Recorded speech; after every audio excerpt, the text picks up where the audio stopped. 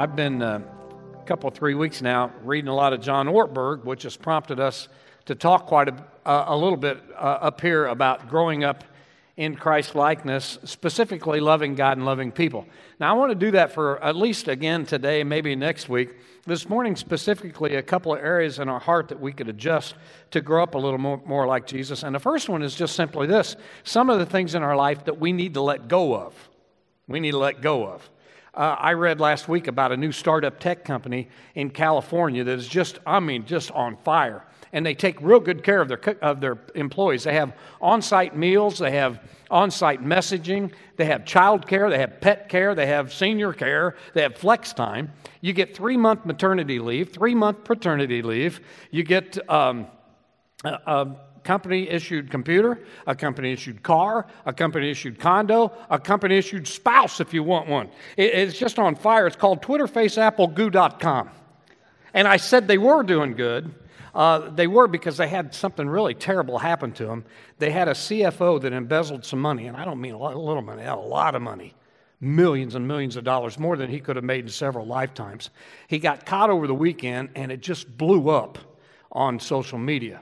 So the old man called the leaders all together. They call this guy the old man behind his back because he's kind of the leader of the company. He's been there the longest. In fact, he's the owner of the company. He's 26 years old. Anyway, he called the leaders together, and everybody knew what was going to happen. This guy was going to get the axe, and he was going to get significant jail time. Now, he knew it too, so as soon as he showed up in front of all the leaders, he went right down to his knees and started begging for mercy.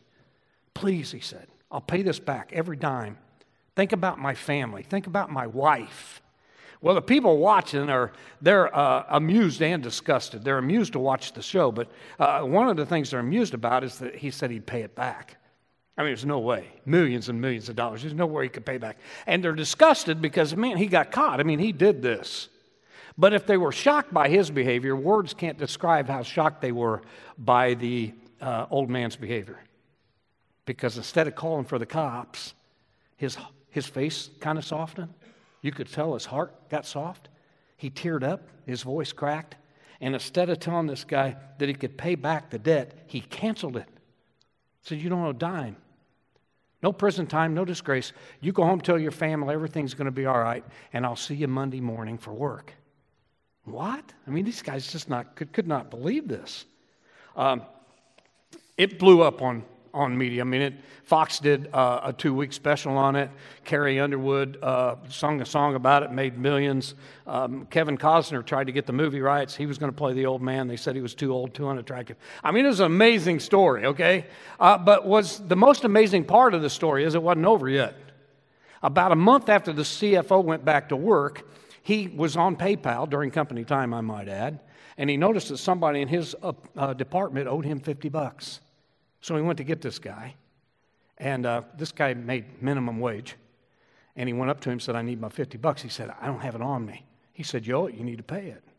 He said, can I have till payday? You know, I'm trying to take care of my parents too. Now, everybody in the workplace, there's plenty of people there, knew that this guy was going to soften up. I mean, he'd just been given all this grace, but he didn't. His face was hard. His heart was hard. And he said, well, you're going to rue the day you owed me money. I'll tell you what, pack your stuff and get out. You're fired. And the guy was disgraced and humiliated and left the building. The employees who were watching this could not believe that this guy had been let off the hook by so much and then come after this guy for $50. And, of course, the old man found out about it. He called the guy back in. This time the meeting was different, went a lot quicker. He said, you must think I'm simple-minded and unattentive. You're gravely mistaken. I showed you a lot of mercy. You didn't give any. I showed you a lot of forgiveness. You didn't offer any. I showed you a lot of love, and you didn't give any. Have it your way. He called the police in, they handcuffed the guy, and he was carted off to jail until he could pay it all back. Now, you probably, before I got very far into this story, recognize this. It's the story that Jesus told in Matthew chapter 18 about the two debtors. It's not a very subtle story if you've not read it for a while. Jesus is very clear with it. In case you missed how clear he was, in verse 35 of that story, he says this: this is how my heavenly Father will treat each of you unless you forgive your brother and your sister from your heart. Now, here's the deal, family. I didn't just find another neat story that I wanted to share with you. This story is us. This is our story. Jesus Christ is reminding each one of us that we serve a God in heaven who is unbelievably generous to us, who is also painstakingly just, and we better remember that, he says, in how we treat other people. He's reminding each one of us in here that we have a mountain of debt before God, all of us, and we're building on it every day. Every time we're a little less honest than we should be. Every time we fudge a little on the expense account. Every time we say the cutting remark, even though we shouldn't have. Every time we don't say something encouraging, even when we should have. Every time we gossip, or not grateful, or close our eyes to the poor. Every bitterness kept. Every selfish act. Every self-righteous attitude. Every failure to be generous and grateful for the stuff God's given us. Every time we are spiritually lazy. Every time we turn a blind eye to racism. Every time we got a lustful thought. We just keep building this mountain of debt before God. And look, we're all in the same boat here, every one of us. I've been preaching for 40 years on how to grow up into becoming Christ-likeness, and it took me 30 seconds to come up with that list. You know why? Because I've done every one of them. I keep building this mountain of debt before God, just the same as you. And then one day, at the cross of Jesus Christ, God took pity on us, had compassion on us, and forgave every one of our sins and set us free. That's why I preach. And Jesus said, you better be real careful how you treat other people. In fact, based on that, he taught us in the model prayer to pray this way: Father, forgive our debts as we forgive those who owe us, who are indebted to us. Charles Williams says that that word in the English carries a greater possibility of terror than any other word there is, as. Forgive us as we forgive others. So the first thing we need to let go of are the sins of other people committed against us. In fact, Jesus is so serious about this one that he added a postscript to the model prayer. The most prayed prayer in human history, he gave a P.S. to it. And here's the P.S. For if you forgive other people when they sin against you, your heavenly Father will also forgive you. But if you do not forgive others their sins, your heavenly Father will not forgive yours. I mean, is that pretty clear? Do we need an expository sermon preached on that? It's clear to me. I think it's pretty fair too, don't you? And here's the deal. It's kind of like the reward deal last week. It's not that God could forgive us, but he's withholding it until we're motivated to forgive other people. This is an issue of human condition. This is who we are. You can't have both. They're incompatible, which leads to the second thing. We need to let go of our desire to just get out of trouble instead of being forgiven. Big difference. Big difference between just wanting to get out of trouble and wanting to be forgiven. Several years ago, I was working at Yellowwood State Forest. I was 19 years old. I loved that job. And one day the property manager came up to me and one other guy there, and he said, close things up, we're going to go fishing. Well, we're tickled to death to get out of a whole day of work. And so we left everybody. I closed up the office, and we went to Shakamak State Park. Now, I shouldn't have taken advantage of these guys. They're not very good fishermen, but I was 19 years old, so I did it. On the way, I said, hey, here's what we'll do. Whoever catches the first, the biggest, and the most, the other two guys buy dinner. Okay. Well, these guys didn't catch a fish, and I caught a bunch. And this will surprise you, Claudette, but I trash talked them all day. I mean, I couldn't quit talking about what I was going to have to dinner and what I was going to eat and all this kind of stuff. Well, we got about 45 minutes till it's time to go, and a CO, a conservation officer, came up on the beach at Old Lake Shack.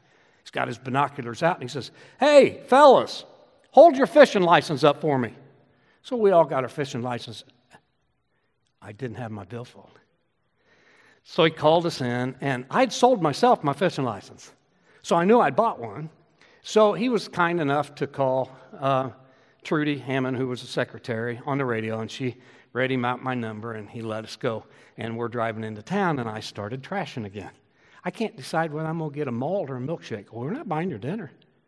I said, what are you talking about? I caught the first, biggest, and most. Yeah, but you caught those fish illegally, and we're not buying your dinner. Here's my point of that whole story. I went a long way to get there. I didn't really care whether that CO forgave me or not for not having my license. I just wanted to get out of trouble. See the difference? Different scenario. A couple weeks ago, my wife and I got into it. Angie and I, listen, we just don't fight. I mean, we don't. We've been married 36 and a half years, so we bite each other every now and then. But when we fight, we don't talk. And it's been literally a year and a half since we went to Banff that we had one of those. We had one a couple weeks ago, and we went 2 days without talking. Now, this will shock you, too. On the second day in, I got to thinking it's probably my fault. No, that's a shocker. And I wanted it stopped because here's the deal. This is the most, and you guys know this by now, she's the most important thing on the planet to me. And when we're not right, I can't pray, I can't study, I can't get a sermon together. So after a couple of days, I said, can we fix this? She can't resist me. But here's the deal. Okay, here's the thing. I could have continued to act moody and pouty and goofy and hoped she just put up with it and just got out of trouble. That's not what we're talking about here. And if you and I want forgiveness from God, we got to admit we did something wrong. And that's tough. And then we also have to repent. And that's even tougher.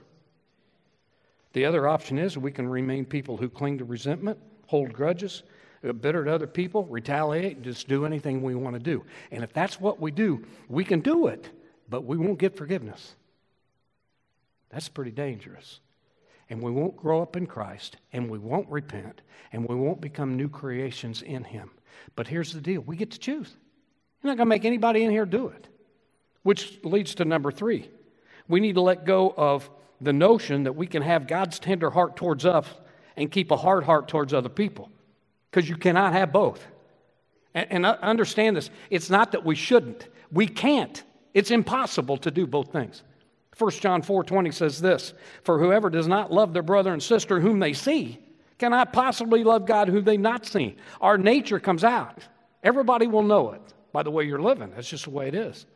Have you noticed now when anytime a celebrity or a politician gets in trouble, they go on TV and they publicly say, I apologize, I'm sorry for what I did, I don't know what come over me. They always say this, it just doesn't reflect who I really am. Yeah, it does. Yeah, it does. Our actions always reflect who we are. I mean, I'm the one that said it. I'm the one that did it. I'm the one that thought it. My character is based on how I act, not what I say from up here. And it's the same with you. And if we tell God we're going to forgive people, but we don't, it's going to be real clear. Father, forgive our debts as we forgive our debtors. See, here's the deal. Every one of us in here has a debtor. And it might be your mom and dad. They might have done something bad to you. An ex-spouse, a neighbor, somebody else in your family. And they owe you. You going to collect that $50? Or are you going to remember the mountain of debt that you owe God? So you get to choose on that. And I'm telling you, how you live and how you treat them and how you act makes it pretty clear which way you chose. One more thing we need to let go of, and then we'll finish up what we need to hold on to. We need to let go of our bad treasures. This is what he says in Matthew 6:19. Do not store up for yourselves treasures on earth where moth and rust destroy, where thieves break in and steal. Instead, store up for yourself treasures in heaven where moth and rust do not destroy, where thieves do not break in and steal. For wherever your treasure is, Jesus said, that's where your heart is. Wherever your treasure is, that's where this thing is. 2 goats got loose in the junkyard. You were just talking to me about goats this morning, Darren. 2 of them got loose in the goats eat anything. And one of the goats knocked over a big box with a bunch of movie reels in it. And he popped those things off and started eating it. And the other goat came up and said, how do you like the film? He says, pretty good, but to be real honest, I like the book better. Listen, here's the thing about a junkyard. When you look at the junk in a junkyard, at one time, that was something bright, shiny, new that somebody just had to have. I'm going to pay money for that, you know? And then moths got a hold of it, or rust got a hold of it, or somebody stole it, or it just got wore out. And now it's in a junkyard someplace. That's the nature of our stuff, family. That's the nature of all our stuff. That's just the way it goes. In fact, the only difference between the stuff in the junkyard and the stuff in the store right now at Walmart and Target and Best Buy and Old Navy and Royal Chevrolet and Andy Moore, the only difference between that stuff and junkyard stuff is time. That's it. Treasure is just junk waiting to happen. I saw a ad for a watch not too long ago. It said it was an expensive watch. And it said, you don't own this watch. You just pass it on to the next generation. Well, I looked it up last week online, and it's the platinum version of this watch sells for $1,230,000. For a watch, for crying out loud. That's going to end up in a junkyard. And this guy on the internet that I looked up was pretty tickled because he'd gotten a bargain and got one for $1 million instead of 1.2. Even your bargains are going to end up in a junkyard. Ladies, the shoes you bought for this winter, those new boots, they're going to be in a junkyard someday. That new car you just bought, junkyard. The table you bought for upstairs, junkyard. Everything's going to end up in a junkyard. So you got to be careful. You can buy a Sub-Zero refrigerator. I just got to tell you this. I probably don't have time, but I don't care. I looked this up last night. Sub-Zero refrigerator at HomeDepot.com, 29.5 foot cubic refrigerator, $10,399. Can you believe that? The Consumers Advocate Group says Sub-Zero is actually the IQ that anybody that would pay that kind of money for a refrigerator. And I think I agree, unless one of you bought one, then I think they're way off base. But you know, what Jesus is talking about here is he doesn't say you and I shouldn't have treasures. He's saying we shouldn't have bad treasures. I don't want to get the notion, I think sometimes Christians get the notions that good Christian people shouldn't have lots of money and they shouldn't have nice stuff. Nothing could be farther from the truth. We were created for the capacity to treasure. Everybody treasures something. My 4-year-old grandson, Griffey, he treasured this, one of those squeezing toys that you got as a unicorn. He loved it. And Oliver tore it up. And he's upset about it. We're looking for another one. And we should let him be upset about it because nothing hurts anybody, child or adult, more than to make light of or fun of their treasure. Everybody treasures something. People in prison, people in concentration camps, homeless people have got a letter or something that they treasure, a photograph. When somebody dies, you grab something on that may not be worth anything to anybody. But I was going to bring this in, but I didn't because I just didn't get underneath the bed to get it. But I got my dad's change purse. It's one of those you pull and it wires open. He's been gone over 25 years. I took that. It's still got the change in it. And 4 Titralac. He used to carry Titralac because he had heartburn all the time. It's worth nothing. It's priceless to me. In fact, the Greek word in this passage that Jesus uses is the word we get our word treasure trove. And he uses some variation of that word 5 times in this passage. So again, the point is we should never feel bad about treasuring. God loves that capacity in us, just like we love it in our kids. He doesn't say don't treasure anything. He says don't treasure the wrong things. Don't wrap your beautiful eternal heart around things that are temporary. It's not that they're bad. It's just they're going to be gone one day. Moth's going to get it. Moth doesn't get it. Rust will. And if rust doesn't get it, a thief will. And if thief doesn't get it, your greedy kids will when you die. I mean, everything you have is going to rust out, wear out, burn out, or just be gone someday. But you will not be. You're eternal. You're going to be forever. So be very careful what you treasure. Your treasuring strategy is very important. You know, I was thinking this week, some people are real good at playing the stock market. We don't have any stock. It's a good thing because I wouldn't do any good with it. But some people are real good with it. They buy and they sell and they make a lot of money. I read last week that IBM went on the New York Stock Exchange in 1915. That's a long time ago. So here's my question. Think about this for a minute. If you bought 100 share of IBM in 1915, what would you be worth today? Think about that for a minute. It's astronomical. Just take a guess in your mind. You can tell the person next to you what you think that'd be worth. Here's the answer. If you bought 100 share of IBM 100 years ago, in 1915, you'd be dead. You wouldn't be worth anything. That's what Jesus is trying to remind us. Jesus is very bearish on the earthly market and very bullish on the heavenly market. Proverbs 23:5 says, "Do not wear yourself out trying to get rich. Don't trust in your own cleverness. Cast but a glance at riches, because they'll be gone." The modern version of that is the poem Money Talks. Money talks, I can't deny. I heard it once. It said goodbye. Things come and go very quickly. Jesus says, be very careful where you put your treasure, your heart. Which leads to number 2, and we're almost done. Here's some things we need to hold on to. We got to hold on to our treasures in heaven. Somebody says, what's our treasures in heaven? Oh, man, we've been talking about it for weeks. Number 1 is to treasure God, to love the Lord God with all your heart, mind, soul, and strength, to sing to Him like you guys did first off here, to be devoted to Him. I mean, to just love Him, to adore Him, to think about Him, to meditate on Him, to spend large blocks of time each day to be with Him, to be very thankful and grateful for all the stuff He's given you, and to be generous with other people with it because of everything He's given you, to depend on Him, to trust Him, to worship Him. That's the greatest treasure you could ever have. Jesus said any strategy of investment in treasure that has anything to do with the temporary is a bad strategy. And so his tip is you put your treasure in heaven. Tom McNerney is the new minister at Salisbury Christian Church. And when we opened up our garage apartment that the kids used to live in to Airbnb, thank you very much, back in June, he was the first one in it. And I didn't know that. He came out, and they were, he's down one day walking his dog, and I was out with my dogs. We got to talking. I said, "What are you doing?" He said, so anyway, we've struck up a great friendship. And he took the church, and we meet every week with the other preachers. We've had a good time. Well, about 2.5 months ago, they needed a place to stay cheap for about 6 weeks. So they came back in the apartment, so we even got closer. But, I was a little disgusted with him. He was up there 6 weeks, and when he left, he didn't bother to repaint. He didn't put new carpet down. He didn't buy new appliances. I can't believe he didn't hang any new pictures. I didn't get any new windows or a door out of it.